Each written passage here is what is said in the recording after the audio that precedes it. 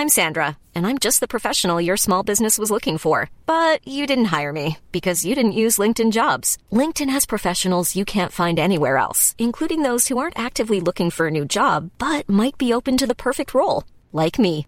In a given month, over 70% of LinkedIn users don't visit other leading job sites. So if you're not looking on LinkedIn, you'll miss out on great candidates like Sandra. Start hiring professionals like a professional. Post your free job on linkedin.com/people today. Hey, I'm Ryan Reynolds. At Mint Mobile, we like to do the opposite of what Big Wireless does. They charge you a lot, we charge you a little. So naturally, when they announced they'd be raising their prices due to inflation, we decided to deflate our prices due to not hating you. That's right. We're cutting the price of Mint Unlimited from $30 a month to just $15 a month. Give it a try at mintmobile.com/switch. $45 up front for 3 months plus taxes and fees. Promo rate for new customers for limited time. Unlimited more than 40 gigabytes per month. Slows full terms at mintmobile.com. Welcome to Far-Fetched Fables, part of the District of Wonders network. Featuring Tales to Terrify and Starship Sofa. Everyone has a story in the District of Wonders. Come and find yours.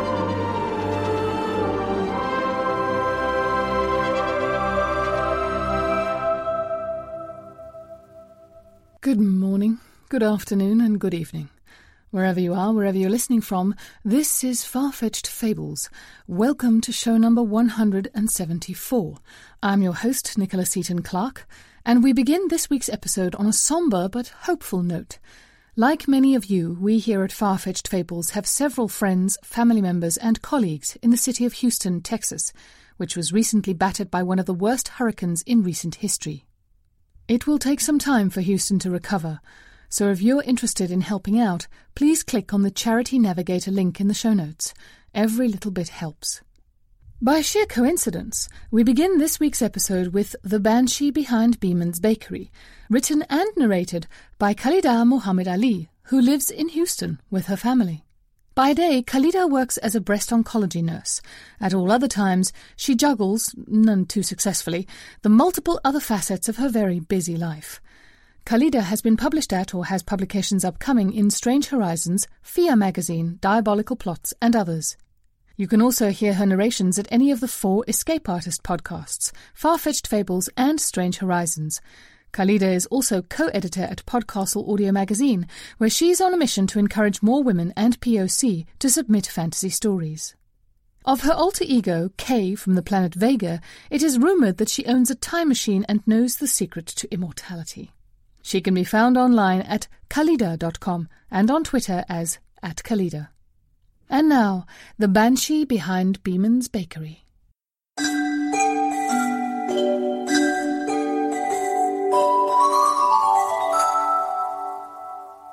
Most nights, the alley behind Beeman's Bakery is just an alley. The street lamp bleeds piss-yellow light, casting jagged shadows around its overflowing dumpster and discarded boxes. The walls are tagged with gang signs, claiming territory that was never theirs: yardage, bodies, souls, rights. Some nights, a transient clears away the broken glass, the random detritus to squat for the night. Setting up camp here has its own rewards. The warmth that seeps through the bakery walls and through brick facing chases away the chill, but not the ghosts. This is the drawback, you see. The alley is never as vacant as it may seem at first, never as lonely as one may wish.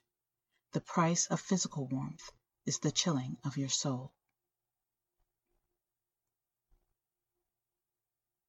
On the 9th night of November, the Banshee chases away the transients, the curious, the ignorant, and claims the alley as her own. She returns in disbelief of the injustice to recover her beloved. If you pay attention, you can see the faded outline of a body in front of the dumpster. As the hour draws closer, the details grow clearer, and the body all but materializes. A sharp sound cracks open the silence. The bud of blood on his white apron blossoms and spreads across his chest. He gasps for breath, and you can even see the steam rise in a clotted cloud about his head. His lips are stained red by death's kiss. They say it was her son Mikhail who worked at Beeman's. Mistaken for a burglar, for reasons no one can comprehend, he was shot by an officer while emptying the trash. She relives the day, that hour, when her entire world was remade, when she wished to no longer be a part of that world. "He's just a baby," she sobs into her hands as she kneels next to him. "My baby, only 17. He hasn't even lived yet."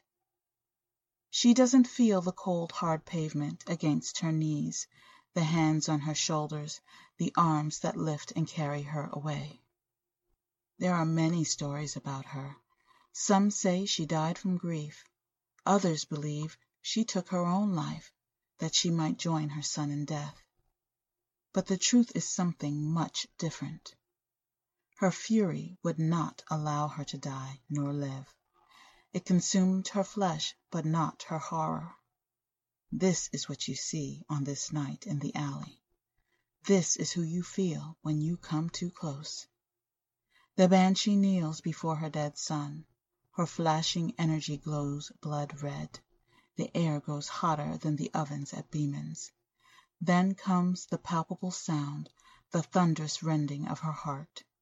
It is the sound of the sky ripping and the earth crumbling away. She keens like a broken dog, ropey braids ripping around her head like birds' wings. Her grief permeates the hood. All mothers within hearing distance share the same nightmare, her horror. Her voice like daggers cleaves the night. Those caught within her looping nightmare claw their way back into the waking world. Hungry for their next breath, hearts pounding, they cry out the name of her son, "Mikhail!" On this night, the alley is an archive of injustice, and the banshee is the chronicler.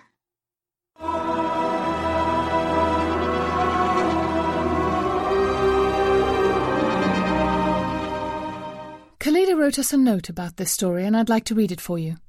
She says, "The unjust, violent death of Michael Brown at the hands of a police officer was the specific impetus for this story. I tried to imagine what his mother must have been feeling upon learning about her son's death. This wasn't difficult because I have a son as well. I tried to impart the feeling of rage and horror I, or any mother, would feel upon learning that her son was taken away in such a violent and horrific way." Thank you for that story, Kalida. It means a lot. So we conclude this week with Gust of Wind Made by a Swinging Blade by Molly N. Moss, the pen name of a tuxedo house cat named Marlene, who lives in Athens, Georgia. When Marlene got bored with being left alone all day, every day, she taught herself to read fiction as a hobby, and after a while she decided to try writing fiction of her own. Marlene's fiction has appeared in numerous publications, including Weird Tales, Bards and Sages Quarterly, and the anthology Dark Magic, Witches, Hackers and Robots. Her story is read by Eric Luke, the screenwriter of the Joe Dante film Explorers, which is currently in development as a remake. He has written for the comic books Ghost and Wonder Woman, and wrote and directed the Not Quite Human films for Disney TV. His current project, Interference, a meta-horror audiobook about an audiobook that kills, is a bestseller on audible.com. His website for creative projects is quillhammer.com. And now, Gust of Wind Made by a Swinging Blade by Molly N. Moss.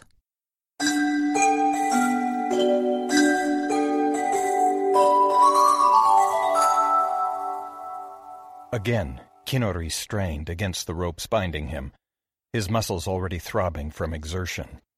Once again, the cord sliced his flesh and yielded not at all. It was dark in the hold of the guard ship Murakumo, and a gathering chill numbed his fingers. Rolling waves conspired with exhaustion to make Kinori's eyelids grow heavy. He shook himself and growled, "Escape or die, Shoji Kinori." Visualizing himself forced to kneel, an assistant waiting to behead him, if he refused the Ryuzoji daimyo's command to commit seppuku, Kinori breathed deeply and tried again. With all his might, he struggled to pull his hands free. As the cords gouged his wrists, A warm trickle of blood slid down his left hand. Kinori shut his eyes, fighting the urge to weep. Against his will, he remembered the weeping of the women whose lives he'd failed to save that afternoon. How long ago? A few hours? A day? Rather than weep, he snarled curses. He cursed the early winter freeze the ship must be coming home to, judging by the cold. He cursed the darkness that matched the souls of the murderous samurai who bound him and tossed him into the ship's hold. As he started to curse Narihiro and the rest of his fellow samurai, he glimpsed a light flaring up near the stairway. His words died in his throat as he watched the flame approaching. Narihiro must be coming to mock him, again, for throwing away his own life by trying to defend worthless women from a rival clan. Or could it be one of the sailors, coming to give him food and drink? He squirmed, trying to sit up, but that only made his bladder ache with the need to pass water. Kinori moved his lips in a silent prayer to Kannon, goddess of mercy, begging that his visitor would be a compassionate sailor coming to his aid. He watched the flare settle into the steady glow of an oil lamp.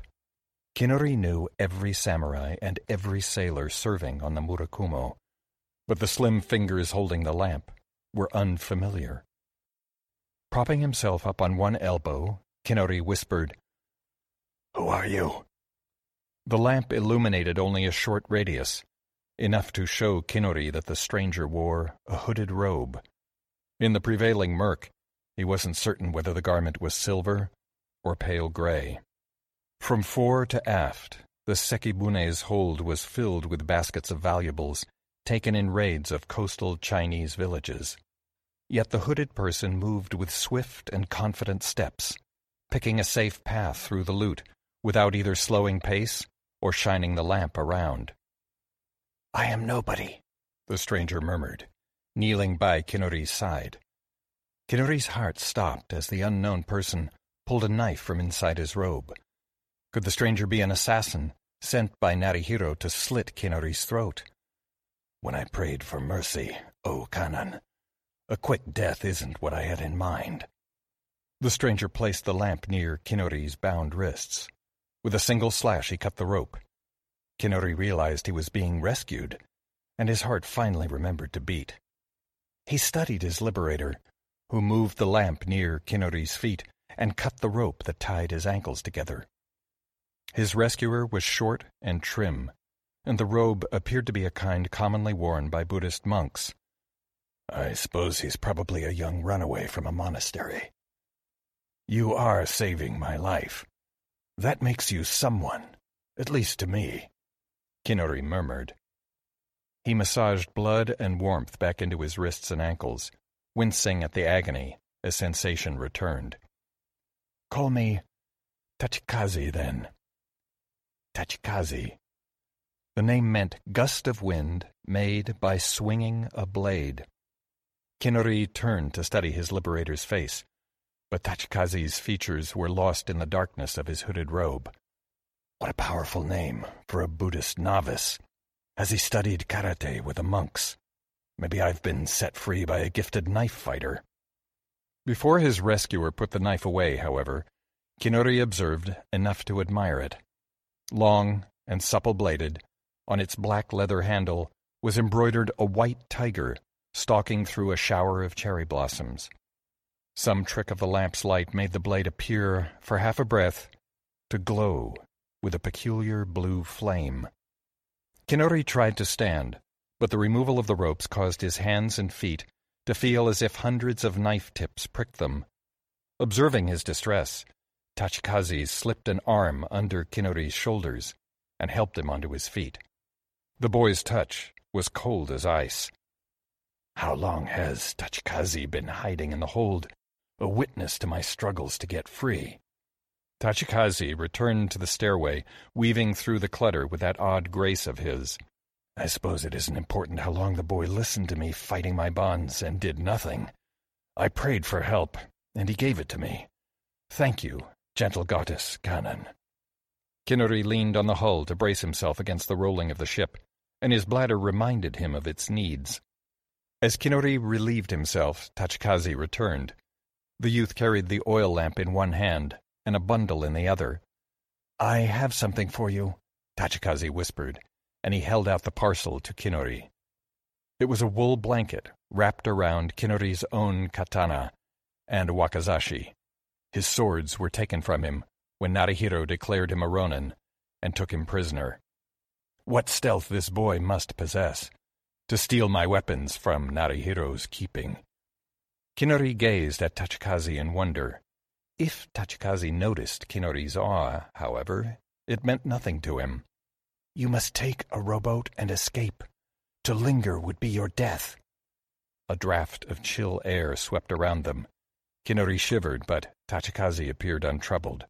When the icy gust passed, Kinori thrust his swords through his sash and turned to his liberator.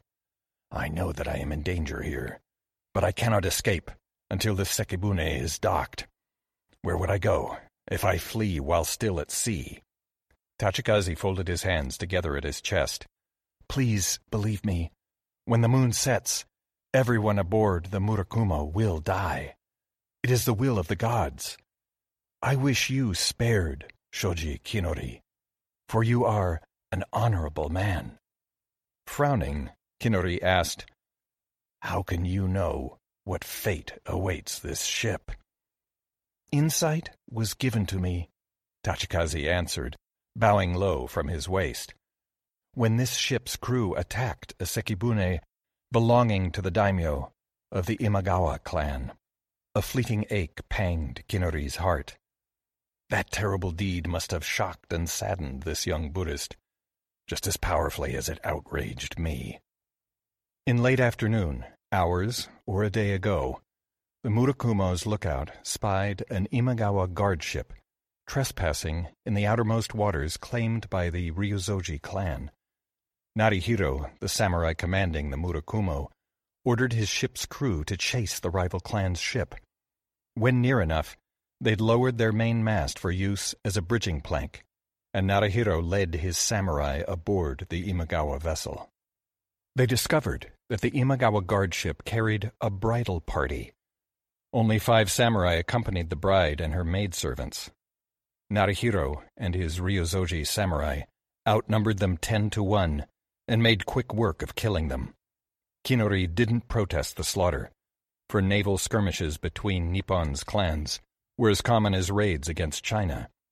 He felt sickened, as always, when next his fellow samurai killed the Imagawa ship's captain, helmsman, and sailors. They were peasants, and therefore unarmed. Although samurai had the right to slay peasants, Kinori hated seeing warriors cut down men who lacked the training to defend themselves. When Narihiro proposed to rape and murder the bride and her maidservants, Kinori could be silent no longer. He looked at the bride, but it was his twin sister's face he saw, Katsuko, pinned down on her back while brutal men took turns ravaging her. Katsuko, forced to kneel and await the fall of a katana on her delicate neck. Roaring, Kinori drew his own katana and leaped between the women and his fellow samurai. He knew he couldn't win, for he was 1 man against 49, but he felt compelled to die fighting for what was right. This innocent young woman had no brother there to protect her. Kinori needed to be her brother and defender, just as he'd want another man to be Katsuko's guardian, if Kinori's sister were in danger and he couldn't be at her side himself. "There is no honor in killing helpless women," he snarled at Narihiro, holding his katana ready for a fight to his own death. Instead of commanding the other Ryuzoji samurai to kill Kinori, however, Narihiro laughed. He ordered Kinori held still, forced to watch, as one by one the weeping girls were violated and beheaded. Murakumo's sailors, unarmed peasants, just as their counterparts aboard the Imagawa ship had been, watched the massacre also, powerless to stop it, even if they wished to do so. Kinori now looked at Tachikaze, probably as innocent as the Imagawa bride whose life he couldn't save. The boy's hood shadowed all his face, except his narrow lips and the smooth curve of his chin. "I agree that all the samurai serving aboard this Sekibune deserve death," Kinori told the youth. "But the sailors are sons of merchants, fishermen, and farmers. They did not partake in the murder of the Imagawa women. I must warn them before I flee the doom of the Murakumo. You ask to take a great risk, and you ask me to believe that you know the future, which can be true only if you communicate with gods." They faced each other in silence. At last Tachikaze curled his thin, dark lips into a grimace. "Did you not pray for aid, mere breaths before I loosed your bonds?" A tingly tremor surged up Kinori's spine. "Yes." He took a deep breath. "So it's true, then. You talk with gods." "Never before. But tonight I do." Tachikaze's slim shoulders slumped.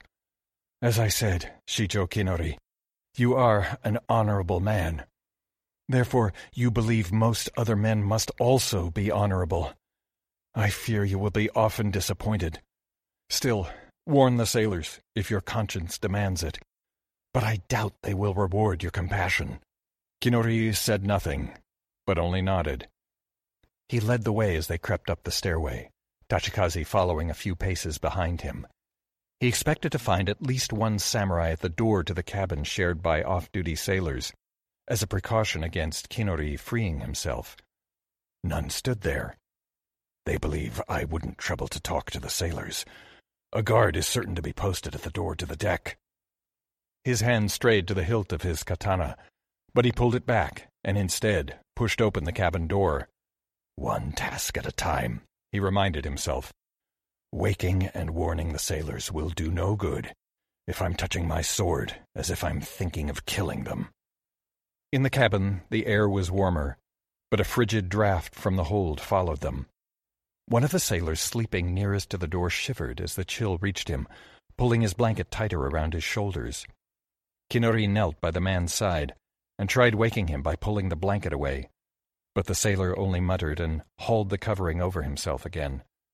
Then Kinori shook the sleeper's arm until at last his eyes opened, and swiftly laid a hand over the man's mouth to silence him. "Please, do not be afraid of me, for I hope to save your life," Kinori whispered into the man's ear. "A doom has been laid upon this Sekibune. Begone before the setting of the moon if you wish to live. Warn the sailors, but not the samurai." He waited a few breaths, then lifted his hand from the man's mouth. For a few breaths more, the sailor neither moved nor spoke, but only gazed at Kinori with wide-open eyes. Suddenly the sailor sat up and backed away. "Guards!" he shouted. "The Ronin Shoji Kinori is loose!" Every sailor in the cabin snapped his eyes open. Kinori pivoted, drawing his katana, and rushed up the remaining stairs to the deck, trusting Tachikaze to follow. When he dashed through the door, he whirled around, ready to fight one or more guards, but again there were none. Tachikaze sped through the door onto the deck, seized Kinori's free hand, and ran, dragging him toward the stern. From the stem came running the few samurai who were on night watch. At the stern, Tachikaze leapt over the rudder and into the port side Takasebune tethered behind the guard ship. Kinori jumped after him, and with his readied katana, he slashed the rope, tying the rowboat to the Sekibune. While momentum and the wind in its sails speeded the ship away from the rowboat, Kinori hastened to take up the oars and row in the opposite direction. At any moment he expected the samurai to drop their swords and let arrows fly from their bows, and meanwhile he heard orders shouted to the helmsman to turn the ship and pursue the fugitives. A blast of freezing wind began blowing, and it endured, thwarting the Sekibune's effort to turn and give chase. Looking back, Kinori witnessed arrows blown backward and falling into the rolling waves. When he turned back to the oars, he realized Tachikaze still stood, gaze fixed on the vanishing guard ship, hooded robe billowing in the fierce squall. Neither the swells of the sea nor the blasting wind budged the youth. Kinori trembled, though not from the icy gale engulfing them. He'd heard that Buddhist monks wielded powers of a magical nature, from glimpsing the future to commanding the elements. Such tales, however, always involve men, or sometimes women, advanced in years. Even if raised by a monastery from birth, Kinori suspected this boy couldn't have mastered such arts in his few years. "Who are you, really, Tachikaze?" As if privy to Kinori's thoughts, Tachikaze flashed a small smile and took a seat. He gestured at the moon high overhead. "It will not be long, until death comes to the Murakumo." Looking at the starry sky, Kinori reckoned the distance to Nippon's nearest shores, and a new dread froze the blood in his veins. "Whatever fate befalls the Murakumo, we would have been wiser to stay and share it." Shadowed by his robe's hood, Tachikaze's face was impossible to read. "Why do you think so?" "We brought no supplies with us, and I cannot row fast enough to reach the coast before we die from lack of food and water." Tachikaze laughed, though not from merriment. It was a laugh that echoed drought-stricken reeds, blown by a hot, dry breeze that gives no comfort to any who feel its passage. "Turn and follow the Sekibune, but do not hurry. In a few hours everyone aboard will be dead, and the ship's supplies will have no owners. Who then will stop you from boarding and taking whatever you wish?" Kinori turned the Takasebune and rowed in the same direction that the Murakumo was sailing. As he did so, the wind diminished to the mildest of breezes. Yet he trembled, as if still cold.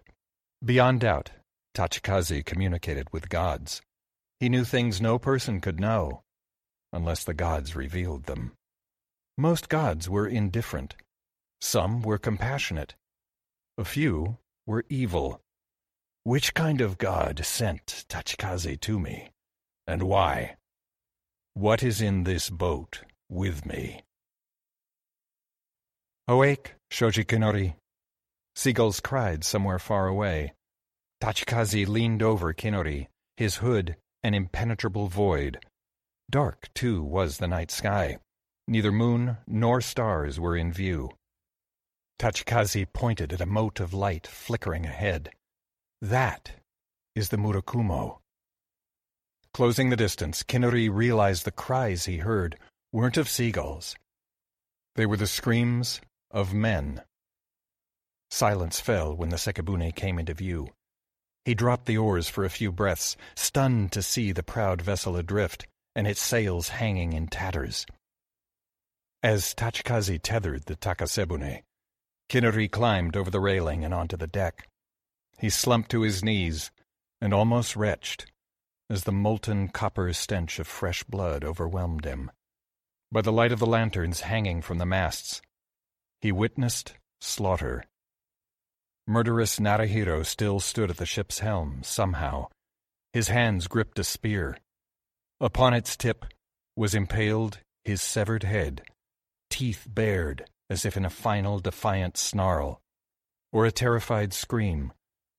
Seated around him, the rest of the samurai and all the sailors held their own severed heads in their hands.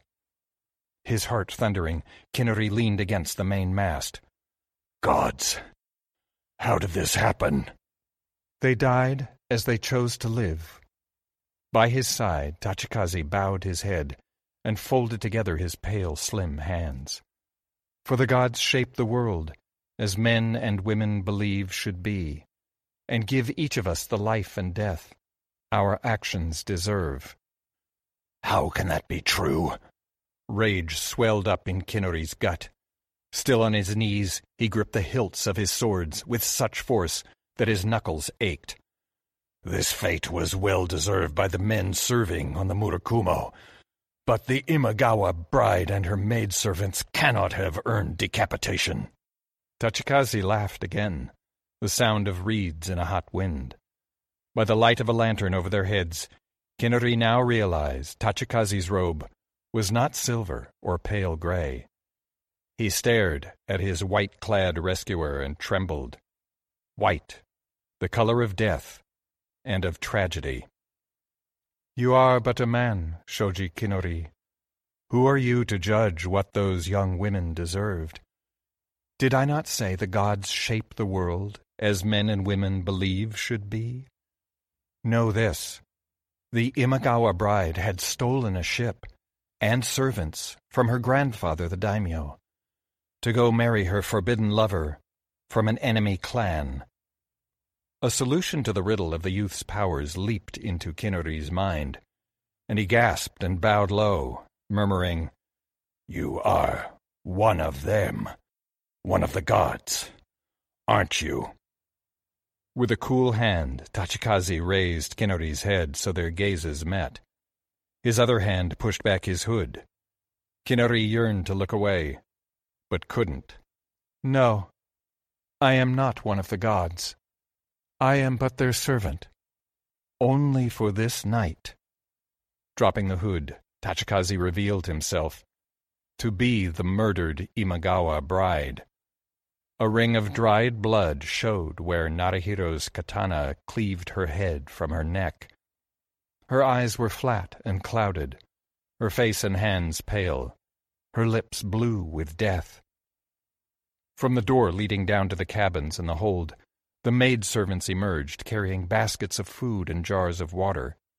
In silence they loaded these provisions into the takasebune Kinori used earlier to flee. When they passed him, they bowed their heads. Their necks, too, were ringed with dried blood from their earlier beheadings. "You must go, Shoji Kinori." Tachikaze bowed from her waist. "Go to a province where you are unknown. Marry a farmer's or craftsman's daughter, learn his business, and make it your own. There is honor enough for any man in the growing of wholesome food or the making of solid wares, but there is no honor in bloodshed. Also," her thin, dark lips curled in a smile, "you lack the temperament to be a samurai." Kinori opened his mouth to protest, but the words died on his tongue. He indeed lacked the arrogance he'd seen in Narihiro and other samurai. Yet he wondered why a young woman who condemned bloodshed, even between professional warriors, obeyed the commands of gods to slay murderers. "But you," he started to ask. "Are dead." Tachikaze backed toward the rowboat, beckoning him to follow. "What use can the dead have for honor?" Once again, an icy gale blew. Kinori jumped down into the takasebune and rowed away from the guardship, and the bride and maidservants gathered at the stern and watched him go. A white tiger stalked to Tachikaze's side and sat at her feet, and a shower of cherry blossoms fell over all. Before he lost sight of them, the ship and the dead faded to nothing in the rosy sunrise on the horizon. Kinori opened a water jar. He washed his face and hands, exactly as the god Izanagi did, after failing to bring back his wife Izanami from the land of death. Thus purified, Kinori imagined himself cultivating a bountiful orchard.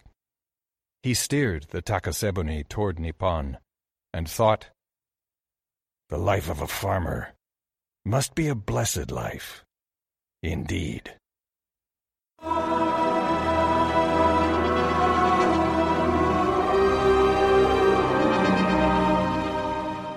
And what a way to end the show, hey? If you'd like to share your thoughts on this or any of our stories, you can leave your comments on the Triple F website, our Facebook page, or on Twitter. We love hearing from our listeners, and we want to know your thoughts on our content. As always, please leave us a review on iTunes, Acast, and other podcatchers so that we can build our listenership and keep the stories flowing. Please remember that Far-Fetched Fables operates under a Creative Commons Attribution Non-Commercial No Derivatives 4.0 International License, which means you can download the content and share it all you like, but you can't change it and you can't sell it. And please be sure to give credit where that credit is due. All other copyright remains that of the authors. Violators will be shoved into a time machine and sent back to Central Houston about a week ago. On that slightly macabre note, I'm going to take my leave of you. I'll see you all next week. Bye now. This presentation has been brought to you by the District of Wonders Network, dedicated to podcasting the finest genre fiction. You can learn more about the District of Wonders and their many literary productions at their website, www.districtofwonders.com. Thank you for listening. Hey, I'm Ryan Reynolds. Recently, I asked Mint Mobile's legal team if big wireless companies are allowed to raise prices due to inflation. They said yes. And then when I asked if raising prices technically violates those onerous two-year contracts, they said, "What the f*** are you talking about, you insane Hollywood ass?" So to recap, we're cutting the price of Mint Unlimited from $30 a month to just $15 a month. Give it a try at mintmobile.com/switch. $45 up front for 3 months plus taxes and fees. Promo rate for new customers for limited time. Unlimited more than 40 gigabytes per month. Slows full terms at mintmobile.com. Many of us have those stubborn pounds that seem impossible to lose, no matter how good we eat or how hard we work out. My solution is PlushCare. PlushCare is a leading telehealth provider with doctors who are there for you day and night to partner with you in your weight loss journey. They can prescribe FDA-approved weight loss medications like Wegovy and Zepbound for those who qualify. Plus, they accept most insurance plans. To get started, visit plushcare.com/weightloss. That's plushcare.com/weightloss. I'm Sandra, and I'm just the professional your small business was looking for. But you didn't hire me because you didn't use LinkedIn Jobs. LinkedIn has professionals you can't find anywhere else, including those who aren't actively looking for a new job, but might be open to the perfect role, like me. In a given month, over 70% of LinkedIn users don't visit other leading job sites. So if you're not looking on LinkedIn, you'll miss out on great candidates like Sandra. Start hiring professionals like a professional. Post your free job on linkedin.com/people today.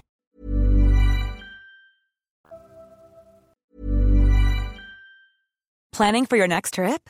Elevate your travel style with Quince. Quince has all the jet-setting essentials you'll want for your next getaway, like European linen, premium luggage options, buttery soft Italian leather bags, and so much more. And is all priced at 50 to 80% less than similar brands. Plus, Quince only works with factories that use safe and ethical manufacturing practices. Pack your bags with high-quality essentials you'll be wearing for vacations to come with Quince. Go to quince.com/pack for free shipping and 365-day returns.